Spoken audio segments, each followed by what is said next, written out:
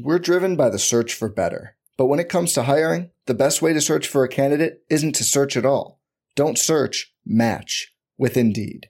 Indeed is your matching and hiring platform with over 350 million global monthly visitors, according to Indeed data, and a matching engine that helps you find quality candidates fast. Leveraging over 140 million qualifications and preferences every day, Indeed's matching engine is constantly learning from your preferences.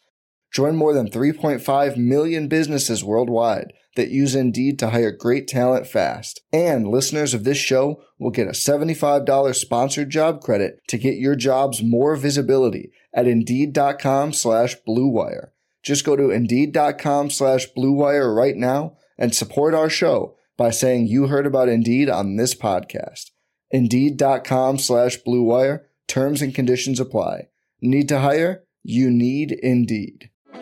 Support for this podcast comes from Frito-Lay and the 2023 Snack Bracket Championship. The Frito-Lay Snack Challenge is underway, and fans are voting on their favorite snacks to crown champion. We're talking about primetime matchups between the best 64 snacks in the land. Will Ruffles Ridges reign supreme? Can Doritos defend their dynasty? Or will Smart Food use their smarts for a surprise upset? Only you can decide. Get in on all the action for a chance to win up to $1,000 or a year's worth of snacks. Let your snacks be heard. Just go to fritolaysnacket.sbnation.com to vote and enter for a chance to win. No purchase necessary. Sweepstakes ends April 3rd, 2023. Void where prohibited. Year's worth of snacks awarded in the form of 52 coupons, each good for one bag of chips. See official rules at fritolaysnacket.sbnation.com.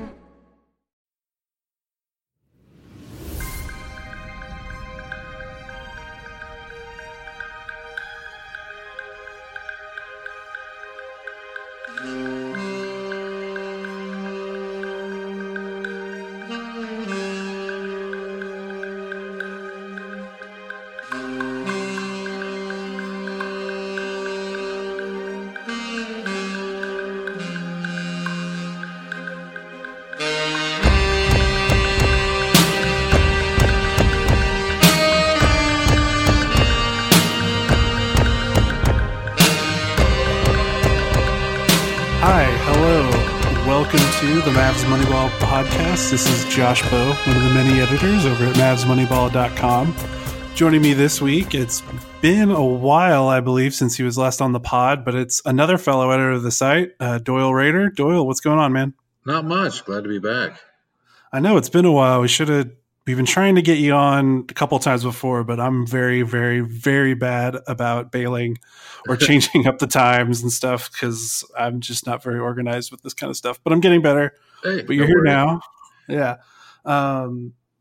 Really, I think we kind of wanted to get into, just to go right off the bat, probably the story that people are talking about a lot is what Dirk Nowitzki said last night after the Indiana Pacers game, where he said this is probably the most he's felt like returning next season, or at least that's judging by reports. And Doyle, you were there. You were in the locker room after the game. Kind of give me a sense of what Dirk was talking about. And I know, we can all read the quotes from the stories, but how did it feel, him actually saying it? Kind of how do you infer or read between the lines of what he was talking about potentially coming back next season? Well, yeah, I was literally standing right next to him. I think you can catch me in a few videos. But it wasn't really, and this is my take, it wasn't really anything new from what he's said in the past. I mean, he's said for at least several seasons now that as long as he's contributing and as long as he's feeling good and as long as he's having fun out there, he's going to lean towards continuing to play. Because, I mean, the retirement questions have obviously been around for a while. And last night, he spoke about how this was the best he's felt and how he wanted to feel like this back in November or December. Like, this is how he wanted to feel after about a month into the season. But obviously, since he missed the first 26 games of the season with inflammation and soreness in his tendons in that left ankle, it took him a while to get back up to what he's used to, where he needs to be, and all of that. So, factor that in, and then his role coming off the bench, he's never done that. It's an adjustment. So I also think that him starting has helped him a little bit as well in terms of just where he is. But it's pretty apparent that he is feeling good. He's mobile. He's, I think, played in these 3 starts an average of about 24 minutes a game. Against the Pacers, he logged about 22 minutes, and the other 2 games he logged 25 plus. So he's, for all intents and purposes, back. I mean, he admitted last night that he had some soreness in his knees, that he had checked out before the All-Star break, but was okay otherwise. So, I mean, there's going to be some wear and tear, but it doesn't surprise me that, he's kind of still floating the idea of he's coming back, potentially. He's constantly said that. There's a lot of people who have gone out of their way, the league, Mark Cuban, various other people, some people in the media as well, who just assume that he's hanging it up just because, Dwayne Wade's having a farewell narcissist tour. And Dirk isn't about that, but, 21 seasons, it makes sense for him to hang it up. But he's never definitively said that. And last night was really just a reiteration.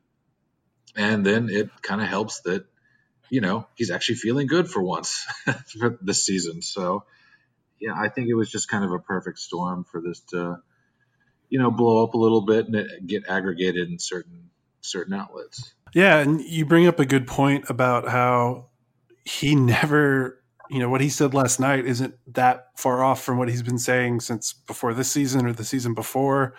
He pretty much anytime he's been asked about retirement, he'll always, the most he'll ever say is, I'm going to wait till the offseason and then make a decision. So Kirk wrote about this on the site today. It's been really weird how the NBA has almost gone out of their way to give Dirk the farewell tour he never asked for, and the farewell tour that might not even apply since he might come back next season. He's never really definitively said it. And it's been like this really odd feeling of watching him and watching the league, put him in the All-Star game and put him in the 3-point contest, and all these opposing fans on the road giving him these really nice send-offs. And meanwhile, like you said, Dirk has never definitively said one way or the other what he's going to do next season. I think, maybe a month ago, it kind of felt like he was going to retire. I think he went on the Low Post podcast, Zach Lowe's podcast over at ESPN, and he really kind of sounded down about how he was playing and how the ankle rehab from his surgery was taking so long, and he had the setback, and he missed 26 games. Then he came back, and it was a weird time for him to come back because it was against a lot of really good teams, this really hard stretch the Mavericks were on. So he barely played, and when he did, he didn't look good, and it was weird. And he probably was disappointed about the fact that the season hadn't gone the way he thought it would, because I'm pretty convinced he thought that the Mavericks were going to be a playoff hopeful, during training camp, because I think he really liked the additions, with Luka and with DeAndre Jordan. I think he thought the team was better than it really was. And so he was disappointed about that, disappointed in how long it's taking him to get back to at least full strength for him, as a 40-year-old. So I can kind of, I can understand why people would read the tea leaves and think, oh yeah, he's not coming back next season. But, like you said, he never really said it. And the NBA has definitely carried about like that he's said it. So I think it would be hilarious if he came back next season and all of these, farewell, best wishes, sentiments that have been going out to him, they kind of have to do it again. Like, are they going to put him in the All-Star game next year if he comes back? Like, that would be pretty funny.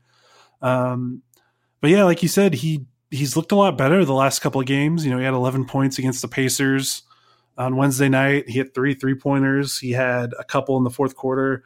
And I think the big part about him is not only that he's, shooting a little bit better from 3, but, when he was playing, before the All-Star break, he was really getting run off the floor. The Mavericks were, and he just did not look good. And in these last couple of games and the ones he started, he's not necessarily a big plus-minus guy, but, last night he was -3 in 22 minutes. you'll take that from 40-year-old Dirk right now. That's not bad. That's something they can manage. And they went on a little run with him in the fourth quarter before he exited the game for good. So for the first time all season, he kind of looks like how he started to look last year, where he wasn't necessarily a great player, but he was still able to kind of hold his own, and the Mavericks were able to hold his own while he was on the floor. So, yeah, it's interesting. I hope he comes back. I think the Porzingis trade might be the tipping point maybe in his decision, because it sounds like he really wants to play with him and Luka. I mean, those are probably the two youngest and best European players in the game right now in terms of that age range, that under 25 years old. And those are two guys that basically, worshipped Dirk. They grew up watching Dirk in his prime. So for Dirk to play one more year with those two guys, and you would think the Mavericks would finally be closer to the playoffs next season with Kristaps back, that might be enough to convince him. So we'll see. What do you think? Do you think that Porzingis trade is going to weigh heavily on his decision? I mean, it's really kind of hard to tell. I'm not in his head. So all I can go off of is kind of what he said. And it's going to be about what kind of condition his body's in. Like, yeah, I mean, I listened to that Low Post pod with him, which I felt was great. But yeah, you could hear it in his voice that he was a little down. Obviously, they were on a road trip that was during some of the brutal winter stretch some of this country's seen. And so I'm sure that got to him a little bit too. But yeah, his body just did not perform like he thought it would. And, I think everyone kind of assumed when he tweaked that ankle prior to training camp that it would just be like, oh, okay, he'll bounce right back. He'll be ready to go. But he wasn't. And so I think that was a huge kind of wake-up call for him in terms of where he is physically. And so, if he suffers another setback like that in the last, month or two of the season, who knows? Who knows where his mind's going to be come summertime. But if he's healthy and if he comes back and has a full summer of rehab and rest,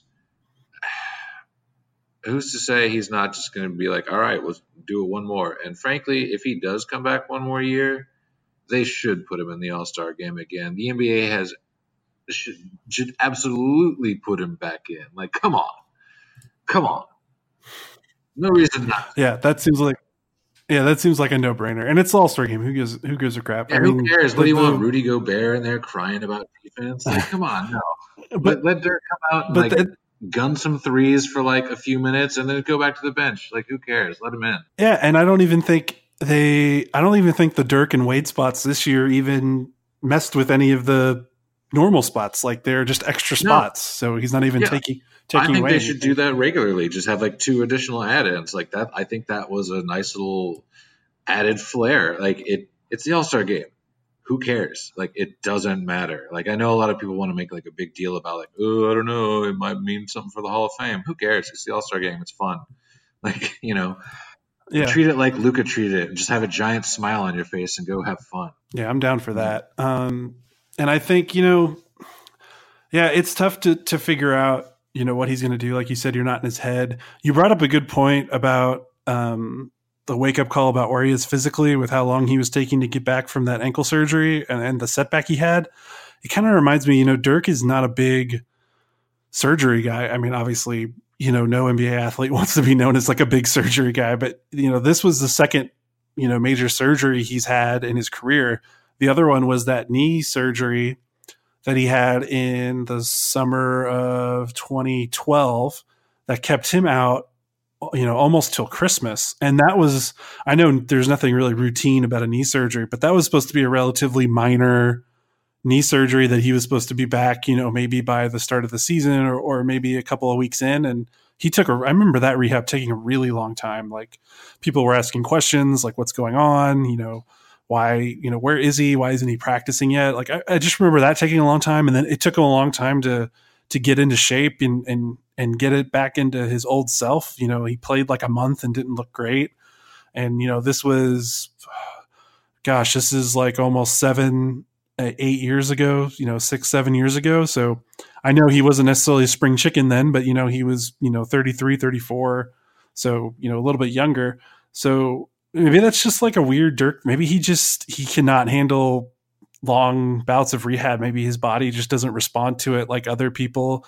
Maybe it's the age thing. I'm not sure, but you're right. I think if he goes through another situation like he did last summer, that's definitely going to probably put the nail in the coffin in terms of his career. I don't think he would come back if he experienced any sort of setback that kept him out for a month or more.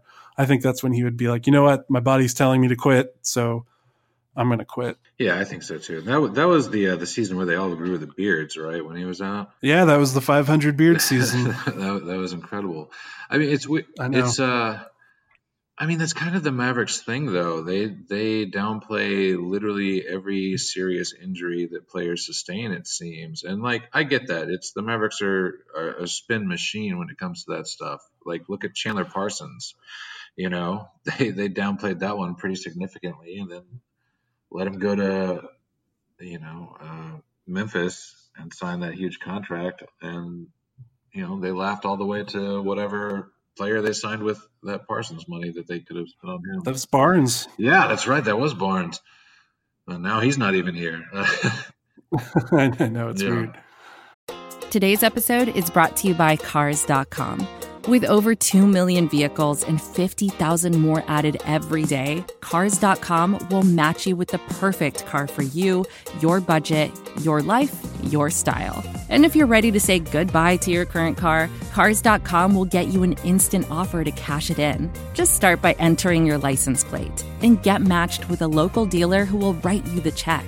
So whether you're looking to buy or sell, just go to Cars.com. It's magical. But yeah, so I guess moving on from Dirk, other than that, we were kind of talking before we hit record. The Mavericks are just kind of like a boring, bad team right now. Obviously watching Luka is still as fun as it's ever been. But he missed a game coming back from the All-Star break. He missed 2 games, I believe, coming back from the All-Star break. Yeah. So those 2 games were kind of they were really tough to watch. And now that the Mavericks have the playoff hopes are gone, they're not really tanking because there's almost no chance that they'll be able to keep their pick unless they have some miraculous lottery luck. So, the teams below them are so far below them, there's no point in trying to catch them, and they're not really in the playoff hunt. So they're kind of experimenting right now. That's probably the most interesting thing. They're kind of mixing and matching with their new parts that they got from the Porzingis trade and from the Barnes trade. So I figured the next best thing to talk about outside of, the Dirk news from Wednesday night is kind of looking at the new guys that they got, Tim Hardaway Jr., Trey Burke, Justin Jackson. Those are the 3 main guys that they got back that are playing, and kind of see where they're at and give some thoughts. I figure the first one we should go with is Tim Hardaway Jr. He's probably the most high profile guy they got back. Obviously the biggest contract. He has a pretty meaty contract that they got back. That was like the tax on the Porzingis trade. He's been okay. He's kind of been as advertised, which is he is a relatively inefficient scorer that has some bounce and can make some smart plays occasionally. But otherwise, it feels like he's doing exactly what he did in New York and what he did the year before pretty much. He's shooting about 42% from the field, 33% from 3, averaging about 17 points per game. That's kind of what he does. I think the most surprising thing about Hardaway Jr., since as someone that doesn't watch him all the time, he really garnered the reputation as like, hey, he's a 3-point shooter. Like that's a big skill of his, and he has that to go on. And man, he outside of maybe 1 or 2 seasons, he has not been a good 3-point shooter. His career high is 36 back in his rookie year. Other than that, he's only been 35 or better once, and that was his season with the Hawks. He was at 35.7%. After that, 31% with the Knicks, and then this season he's basically hovering between 33 and 34% from 3. So it's kind of like fool's gold with him. Like he's got this reputation as a shooter. He shoots a lot of threes. He's averaging over 7.5 threes per game in Dallas, but he's not even like a league average shooter. which is kind of surprising, and it kind of dampens my enthusiasm about what he could be with the Mavs going forward. Kind of, what's your take? Yeah, I mean, I see a lot of love for him on the old Twitterverse, which is fine, whatever. But yeah, he's the Mavericks' highest paid player currently, which is something that I don't think is brought up a lot. He makes $18 million, but they're not the ones that signed that contract. They're just the ones that inherited it, and it's fine. I don't know. I don't know really where I am with him just yet. I think he's fine. Like, I don't expect a whole lot from him. So when he does nice things, it's great. Like, he's out there as, I mean, I don't want to call him a bad shooter because I don't think he is technically a bad shooter. But yeah, like you said, he's not hitting league average. What he is, though, he's another ball handler. And, he doesn't turn the ball over much, like, if at all. Against the Pacers, he didn't have a single turnover. And, frankly, with Luka kind of being a turnover machine of late, that's important to be able to hand the ball off to someone who's just going to keep it under control for a while. And that's something Carlisle's kind of talked about here for a few years, is the need for this team to have multiple playmakers, multiple ball handlers on the court at the same time. And I think, Hardaway Jr. fills that role of another playmaker, another ball handler, because Luka can't do it all. I like Jalen Brunson probably more than a lot of people do, but he's still a rookie. He's still learning, and frankly, he's going to have bad nights from time to time. At least Hardaway is a pretty seasoned veteran at this point. I think he's been in the league, 5 years now? So he is what he is, as far as I'm concerned. He's going to go score you anywhere from 15 to 25 points on any given night, which, frankly, this Mavericks team needs right now. I mean, his 20 points against the Pacers, was one of the reasons they won. Got that 9-point win. For me, it's still a waiting game with him, and some of the other players that they brought in as well. I don't want to prejudge. They haven't even been here a month just yet. Yeah, there's still a lot to work out with them, and yeah, when you talk about Hardaway Jr. and they need kind of his scoring pop because there's not a lot of other guys on the team that can get off their own shot, really. They definitely need someone like that next to Luka. My hope is that they can use their cap space this summer. As much as I hate pining hopes on cap space, hopefully maybe they could use it and get another guard or wing that's a little bit better than Hardaway Jr. so that he can become like a super six man off the bench. Because I feel like that's really where his game can maybe shine, instead of going up against starters for 30 minutes a night, he can come off the bench and go against the reserves and not have to worry about taking too many shots or doing anything like that. Maybe he can prop up an offense a little bit more.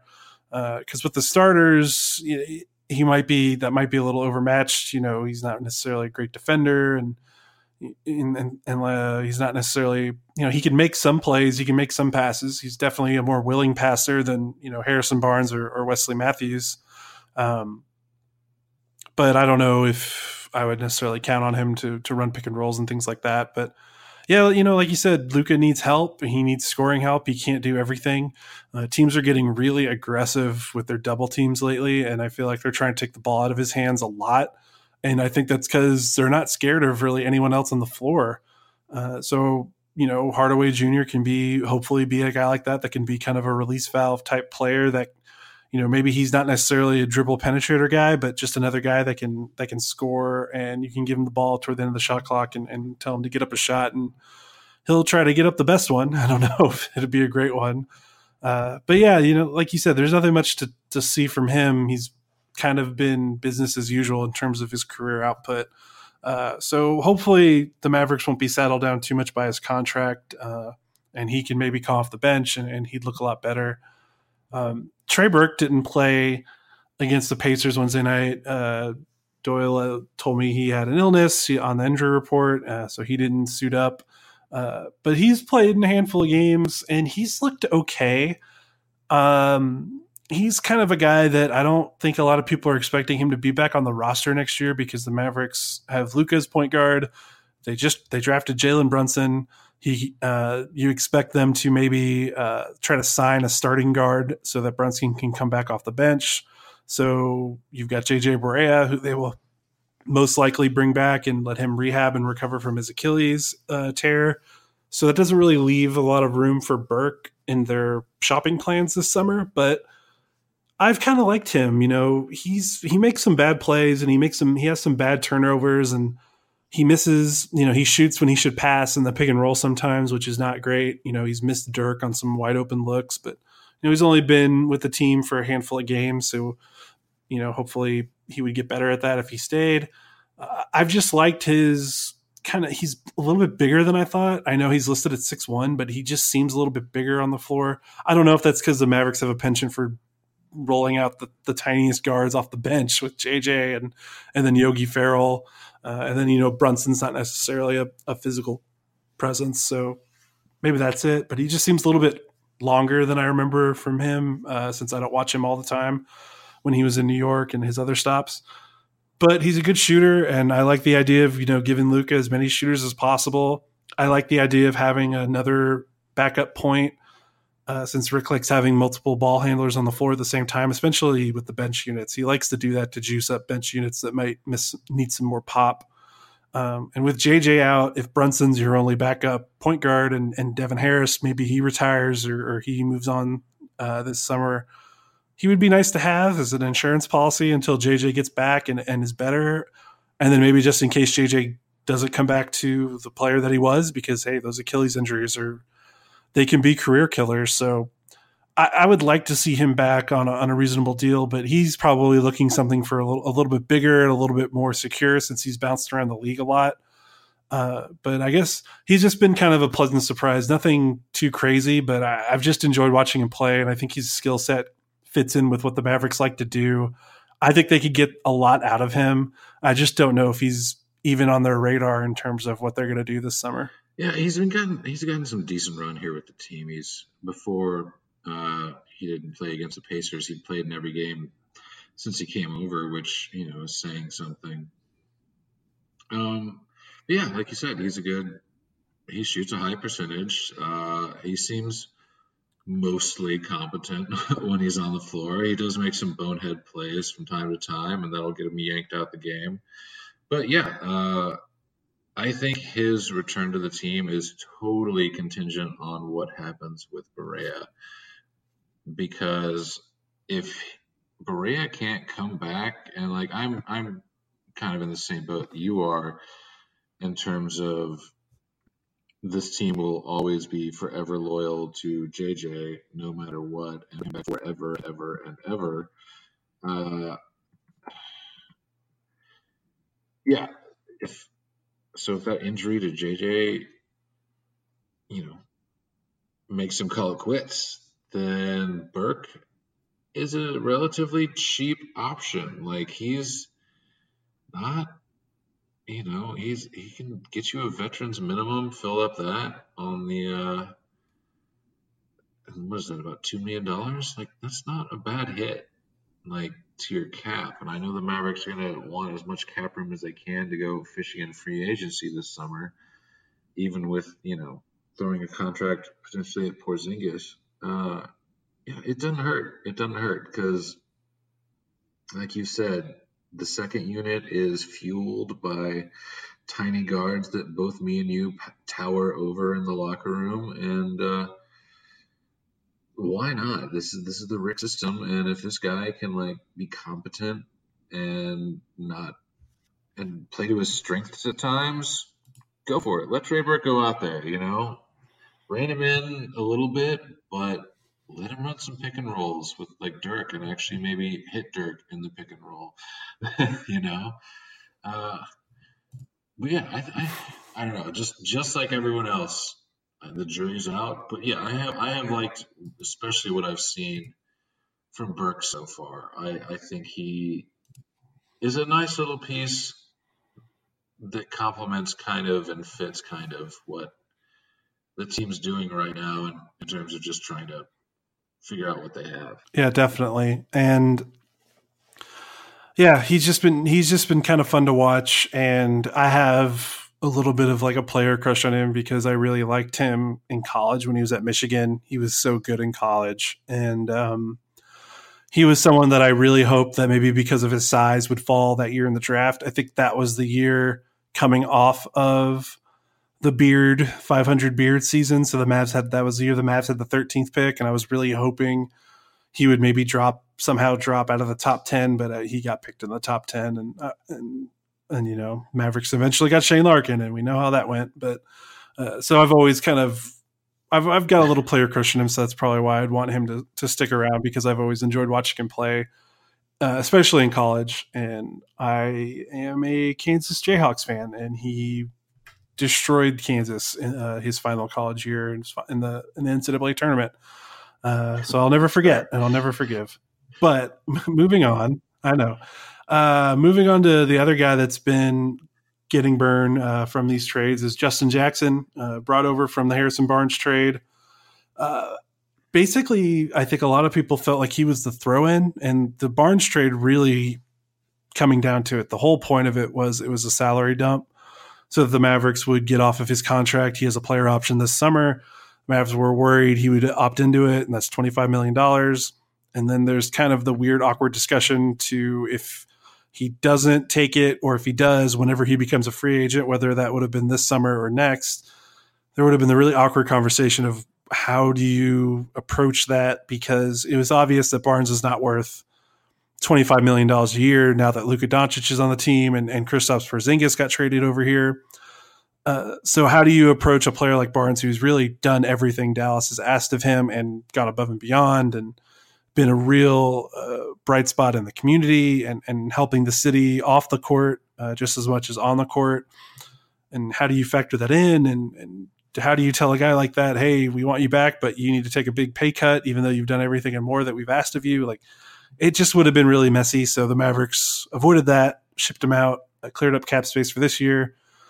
Probably improved the team's outlook and building around Luka, because the idea of Barnes was good for next to Luka, but just the execution just wasn't there in reality because of Barnes's really weird tunnel vision in terms of passing. So they moved him out, giving more minutes for Dorian Finney-Smith and Maxi Kleber, but they got Justin Jackson, and he had really fallen out of favor with Kings fans over in Sacramento. He was a 15th overall pick, and he was a junior coming out of college. So I think a lot of people, or a lot of Kings fans, were hoping that he would be a more NBA ready prospect and fit in with their rebuild maybe a little bit quicker. And they had a really big hole at the 3, and he wasn't really able to live up to that. He had a very up and down rookie season. This sophomore season before he got traded was also very up and down. You know, he came out of college supposedly a good spot up shooter, and he's been really iffy on threes. He's been really iffy on threes here in Dallas. He's only made like 4 of them in 1, 2, 3, and like a handful of games. So not great, but he is the most intriguing of the guys they brought over, because we kind of know who Burke and we know who Hardaway is. I'm not sure we know who Jackson is. He's still 23 years old, even though he was an older rookie. And he's 6'8". He's got the measurables, and he's got the profile you would want as a 3-and-D guy, but he just doesn't really have the 3 part of it. And you saw what the Mavericks have been able to do, turning Dorian Finney-Smith into a productive rotation guy. And you wonder if Jackson, who is kind of a somewhat similar frame, you know, maybe not as long, a little bit thicker, but you wonder if the Mavericks can do something with him. And he's been oddly effective so far in Dallas. You know, he hasn't played a lot of minutes. He's got his season high with the Mavs is 24 minutes and a loss to Utah. Otherwise, he's been getting, you know, somewhere between 11 and 14 minutes when he plays. And he's not hitting threes. He's not necessarily doing a lot in the box score, but I floated a theory in one of the pieces I've written in the last few weeks that he feels like Mavericks era Jay Crowder, and that he does not you look at the box score and you're like, this guy did nothing. Like, he might as well have not played. But then you look at some of the more advanced numbers and look at lineup data, and you realize he's part of really useful lineups and positive lineups. And I don't know if Jackson is at that level yet, but he's kind of making contributions that feel like that. And he's had some moments off the bench with some lineups that have gotten some good run. I believe in the Houston game a couple of weeks ago, he only played 11 minutes, but he scored 9 points and was part of a couple of good runs off the bench. So he feels like that kind of guy that doesn't necessarily jump off the box score to you, but kind of does some little things here and there, plays some solid defense, moves the ball when needed, is in a black hole. And yeah, it doesn't sound amazing. And, you know, I don't know if the Mavericks have plans for him in the future, but if he's your third wing in the rotation, or your fourth wing or your second or third wing off the bench, you know, you could do worse. And I think there's something there with him. You know, what do you think? Justin Jackson is the one guy I can't figure out.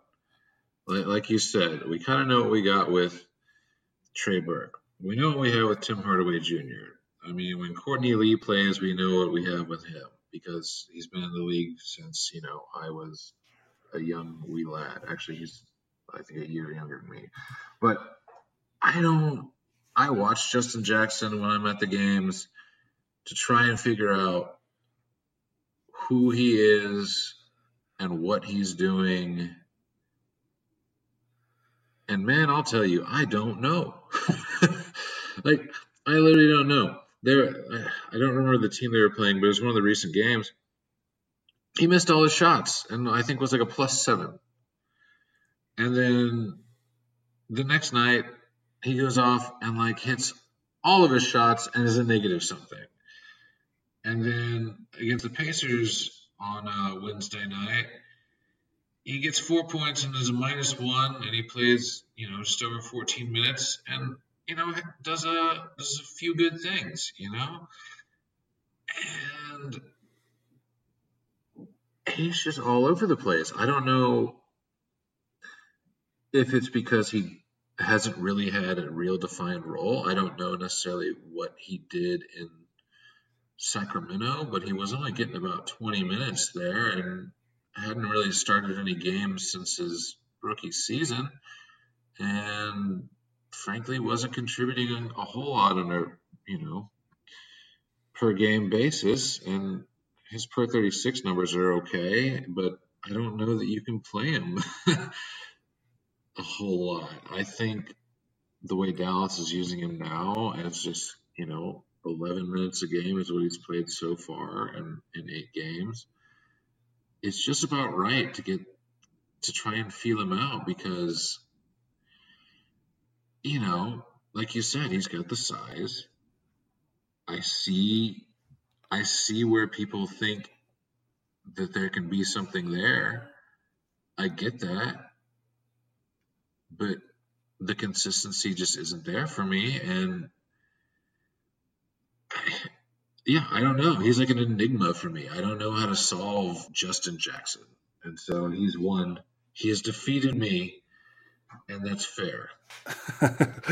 Well, maybe you'll get a better idea of him next season, because I would imagine he'll be useful for the Mavericks next year because he is cost controlled and he is going to be cheap. And depending on what the Mavericks want to do with their cap space, unless they trade him to clear some more room, if they want to like bring in a max guy. But otherwise, he should be a cheap bench guy, role player. So maybe next season he'll get some more burn and we could kind of figure out maybe a little bit more about him. But yeah, he is intriguing and he is interesting, and yeah, it's hard to peg how good he's going to be. And talking to some Kings fans and Kings bloggers on Twitter, they were just as befuddled because they would look at the data and he'd be part of some of their best lineups and his numbers would be terrible. So they didn't know either. So that just might be his deal. But yeah, like I said, I think he's a Mavericks version of Jay Crowder, and that player made a lot of people tear their hair out, but he wasn't that bad in the end. And yeah, you mentioned the other guy that has played since the trades, and Courtney Lee. He hasn't really played all that much. The most he's played was 16 minutes against the Jazz last week. Otherwise, barely getting some minutes, hasn't played the last 2 games. Not sure what to make of him otherwise, other than we know what he is already as a 30-plus-year-old veteran. He's a pure 3-and-D guy, a guy that can guard 2s and 3s, can spot up and hit 3s, has a good track record as a 3-point shooter in his career. Has hit some kind of weird injury bug this season. Hasn't really played much at all in New York this season. It's carrying over to Dallas, and in Slack, in our Slack thread and on Twitter, we're trying to figure out necessarily what's going on with him, because he's playing a little bit, so you would assume he's somewhat healthy, but if he is, why isn't he playing more? My theory is I think Carlisle kind of already knows what he's getting out of Courtney Lee, so he doesn't really need to audition him for anything. They already know. The team definitely needs to give more minutes to guys like Hardaway Jr., Dorian Finney-Smith, Maxi Kleber, Jalen Brunson, Trey Burke, all those guys, Justin Jackson, all those guys that are relatively young and that are still kind of growing and that are probably going to be part of the team next year, most of them, and are going to have some roles that they need to kind of figure out and see how they play next to Luka and see what they want to do this summer in terms of maybe holding on to them or maybe trading them or things like that. So maybe with Courtney Lee, Rick figures, you know what, I really know what I got in him. I've got a steady veteran that can hit 3s and play some defense, but his injury, I think, is related to some neck issues, and I wonder if maybe that injury is just flaring up and is keeping him off the court for bigger minutes, and maybe that's why he's not playing as much, because he can't get that injury under control. Not entirely sure, but I don't even know what else there is to say about him. He's been around the league for a while, 10 years. He is what he is. If he is healthy next season, I think he'll be useful for the Mavs because he's another guy that you peg as a really nice fit next to Kristaps and Luka in terms of a guy that can spread the floor around them and can hit shots when those guys get double teamed and can play defense, especially with Luka. The Mavs are going to need to surround him with as many perimeter defenders as possible, because even though Luka kind of has the smarts to be a good defender, physically, they can't expect him to chase around point guards or guards or anything like that. So we'll see. I don't know what else to say about Courtney Lee. I know you probably, I'm not sure you, Doyle, if you have anything else to add, but otherwise that's kind of it in terms of the new guys that have come on in the last 2 or 3 weeks. I'll stand for Courtney Lee for just 1 second here. So Courtney Lee played at Western Kentucky in college, and back then, Western Kentucky was in the Sun Belt Conference, and so was my alma mater, the University of North Texas. So I got to watch Courtney Lee, play UNT, back in Denton once a year. Kid could ball. So I am thrilled to see somebody who came out of that conference. Both schools have since moved on to Conference USA. And I'm thrilled to have seen someone who's made it, had a 10-year career in the NBA and is still a viable part of the NBA and probably still has a few years left. So shouts out to Courtney Lee. He was part of that Hilltopper team, I believe, that went to the Sweet 16, just upsetting everyone right and left. That was a fun watch. Also, the Hilltoppers mascot is ridiculous and will eat fans during the game. It's pretty impressive. So there's my standpoint for Courtney Lee. I'm a big fan just based on the old Sun Belt Conference play and getting to see him at the Super Pit once a year. All right, that's good. That's good take. I like that. I forgot that I remember him playing for Western Kentucky, but I forgot that they played against UNT and were in their conference back then. Oh, sure. They were the best school in the conference. Like UNT went dancing twice. Once while I was still in school, and then once right after I got out. And so you had to go through Western Kentucky just to get into the tournament, just because, doesn't matter how good your record is. When you're in a mid-major, you got to win your conference championship to go. Yeah. Did you guys, I know you said UNT went to the tournament a couple of times. Did they go to the tournament while he was at Western Kentucky at all, or did he kind of run the conference when he was there? Yeah. Oh gosh, I'd have to look it up. I think the UNT went in 06 or 07 because Courtney Lee started college a year after me. I started in 2003 and he started in 2004. So he was in college the entire time I was, because I took a couple of victory laps. And, he went to the NBA instead. Sounds about right.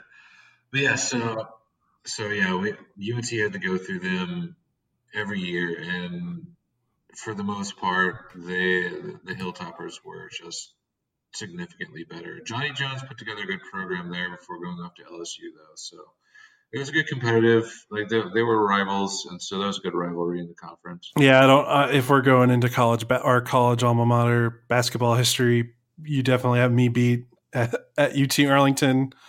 We've only been in the NCAA tournament once, and that was 2008. And otherwise, not so much. But hey, I mean, UTA consistently beats UNT, which is it's a thorn in my side every year, and I don't know how. Y'all used to play on a stage in an auditorium. It's ridiculous. I know. I used to cover games on that stage. It was the stupidest thing I've ever seen in my entire life. But it made it for some really cool photos for our photographers on the student newspaper. But otherwise, it was not ideal. Yeah, I can see how it's not ideal. Didn't Paul George break his leg on a stage for a Team USA exhibition game? Oh yeah, I think that's right. Yeah, no more stages as basketball courts. I think we've learned a valuable lesson. That's fair. I'll be with you on that. Otherwise, like you said, this Mavs team is outside of Luka, outside of watching the new guys kind of mix in. There's, and the Dirk story, that's about it. Otherwise, is there anything else you've been watching or seeing? I know that you are in the locker room and you're writing stuff for us and you're writing stuff for Forbes. Is there anything you've written lately you want to talk about, or anything you've seen in the locker room lately that's interesting, or anything like that before we wrap up? I know I'm putting you on the spot. Luka's shoes are crazy. I think everyone knows that, but seeing them in person, one, no one needs that many shoes, man. Come on. That's ridiculous. But two, where does he find all these insane exclusive colorways? I know there's a bunch of sneakerheads out there, and I used to be one. I used to literally intern for a sneaker blog many, many, many years ago. And so I get that they're out there, but am I so washed that I don't even know where to find these things anymore? I mean, I guess so. I'm in my 30s, so that would make sense. But his collection's outrageous, and something to look forward to this summer. All of Luka's shoes are Nikes. His contract with Nike is up this summer, so that's going to be a big thing heading his way in terms of, contract negotiation. So just keep your eye out for that. Has there been any whispers or anything about that, or has that kind of been an undercurrent kind of story that's kind of flying under the radar? It's very much under the radar. I think I've only seen it mentioned once. I need to see what I can find out about it, but who knows if I can even find anything. But yeah, I think that'll be an interesting situation, because I think that I don't think there's any way he goes to another shoe label. Luka's not going to Under Armour or something like that.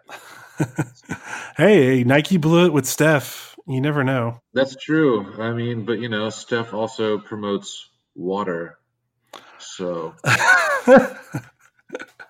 yeah, I think Luka has a little bit more flair at his age compared to Steph at 19 to Luka at 19. Yeah, he had a rental Ferrari, which was ridiculous. Come on. Oh, that was a rental? That wasn't his? Yeah, I heard it was a rental, yeah. Man, what are you doing? That's opulence right there. What's this? Oh, I'm just driving the Ferrari for the week, and then maybe I'll get a Benz next week. We'll see how I feel. And the thing is, it's not like he's got to go far to the arena. Yeah. He lives 4 blocks away. So I don't know. Who knows? Who knows what's going through the head of these kids these days?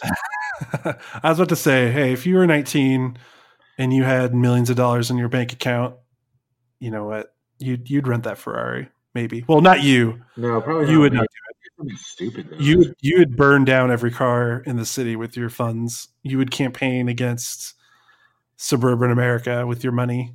Well, no, I had a car at 19, honestly. So. Oh, I didn't know that about you. My only car. It lasted me until. It's been 10 years. It's been 10 years now. So yeah, since I've had one. Yeah. Well, we learn something new every day. Hey, I got something new to tell you every time you bring me on. Well, let's make sure we bring you on more often. I will be better about it.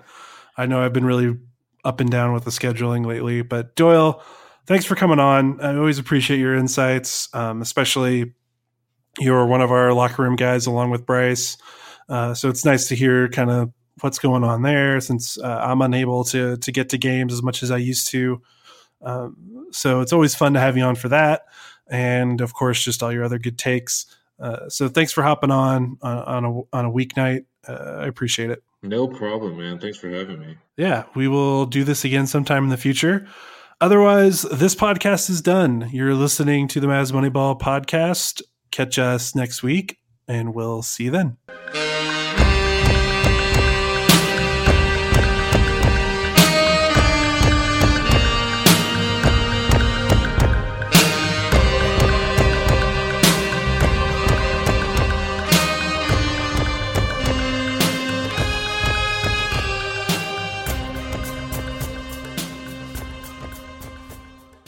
I'm Mark Chapman. Welcome to the Planet Premier League podcast. Each week, Cesc Fabregas, Nader Manua and myself talk all things Premier League. As a player, you don't have time to talk. No. You don't have time to make a plan. You just need to deal with wave after wave after wave. We watched Coach Carter and he said, afterwards, the game's just about doing this for your teammates. And I remember looking around halfway through the film and half the squad was asleep. Planet Premier League. Listen wherever you get your podcasts.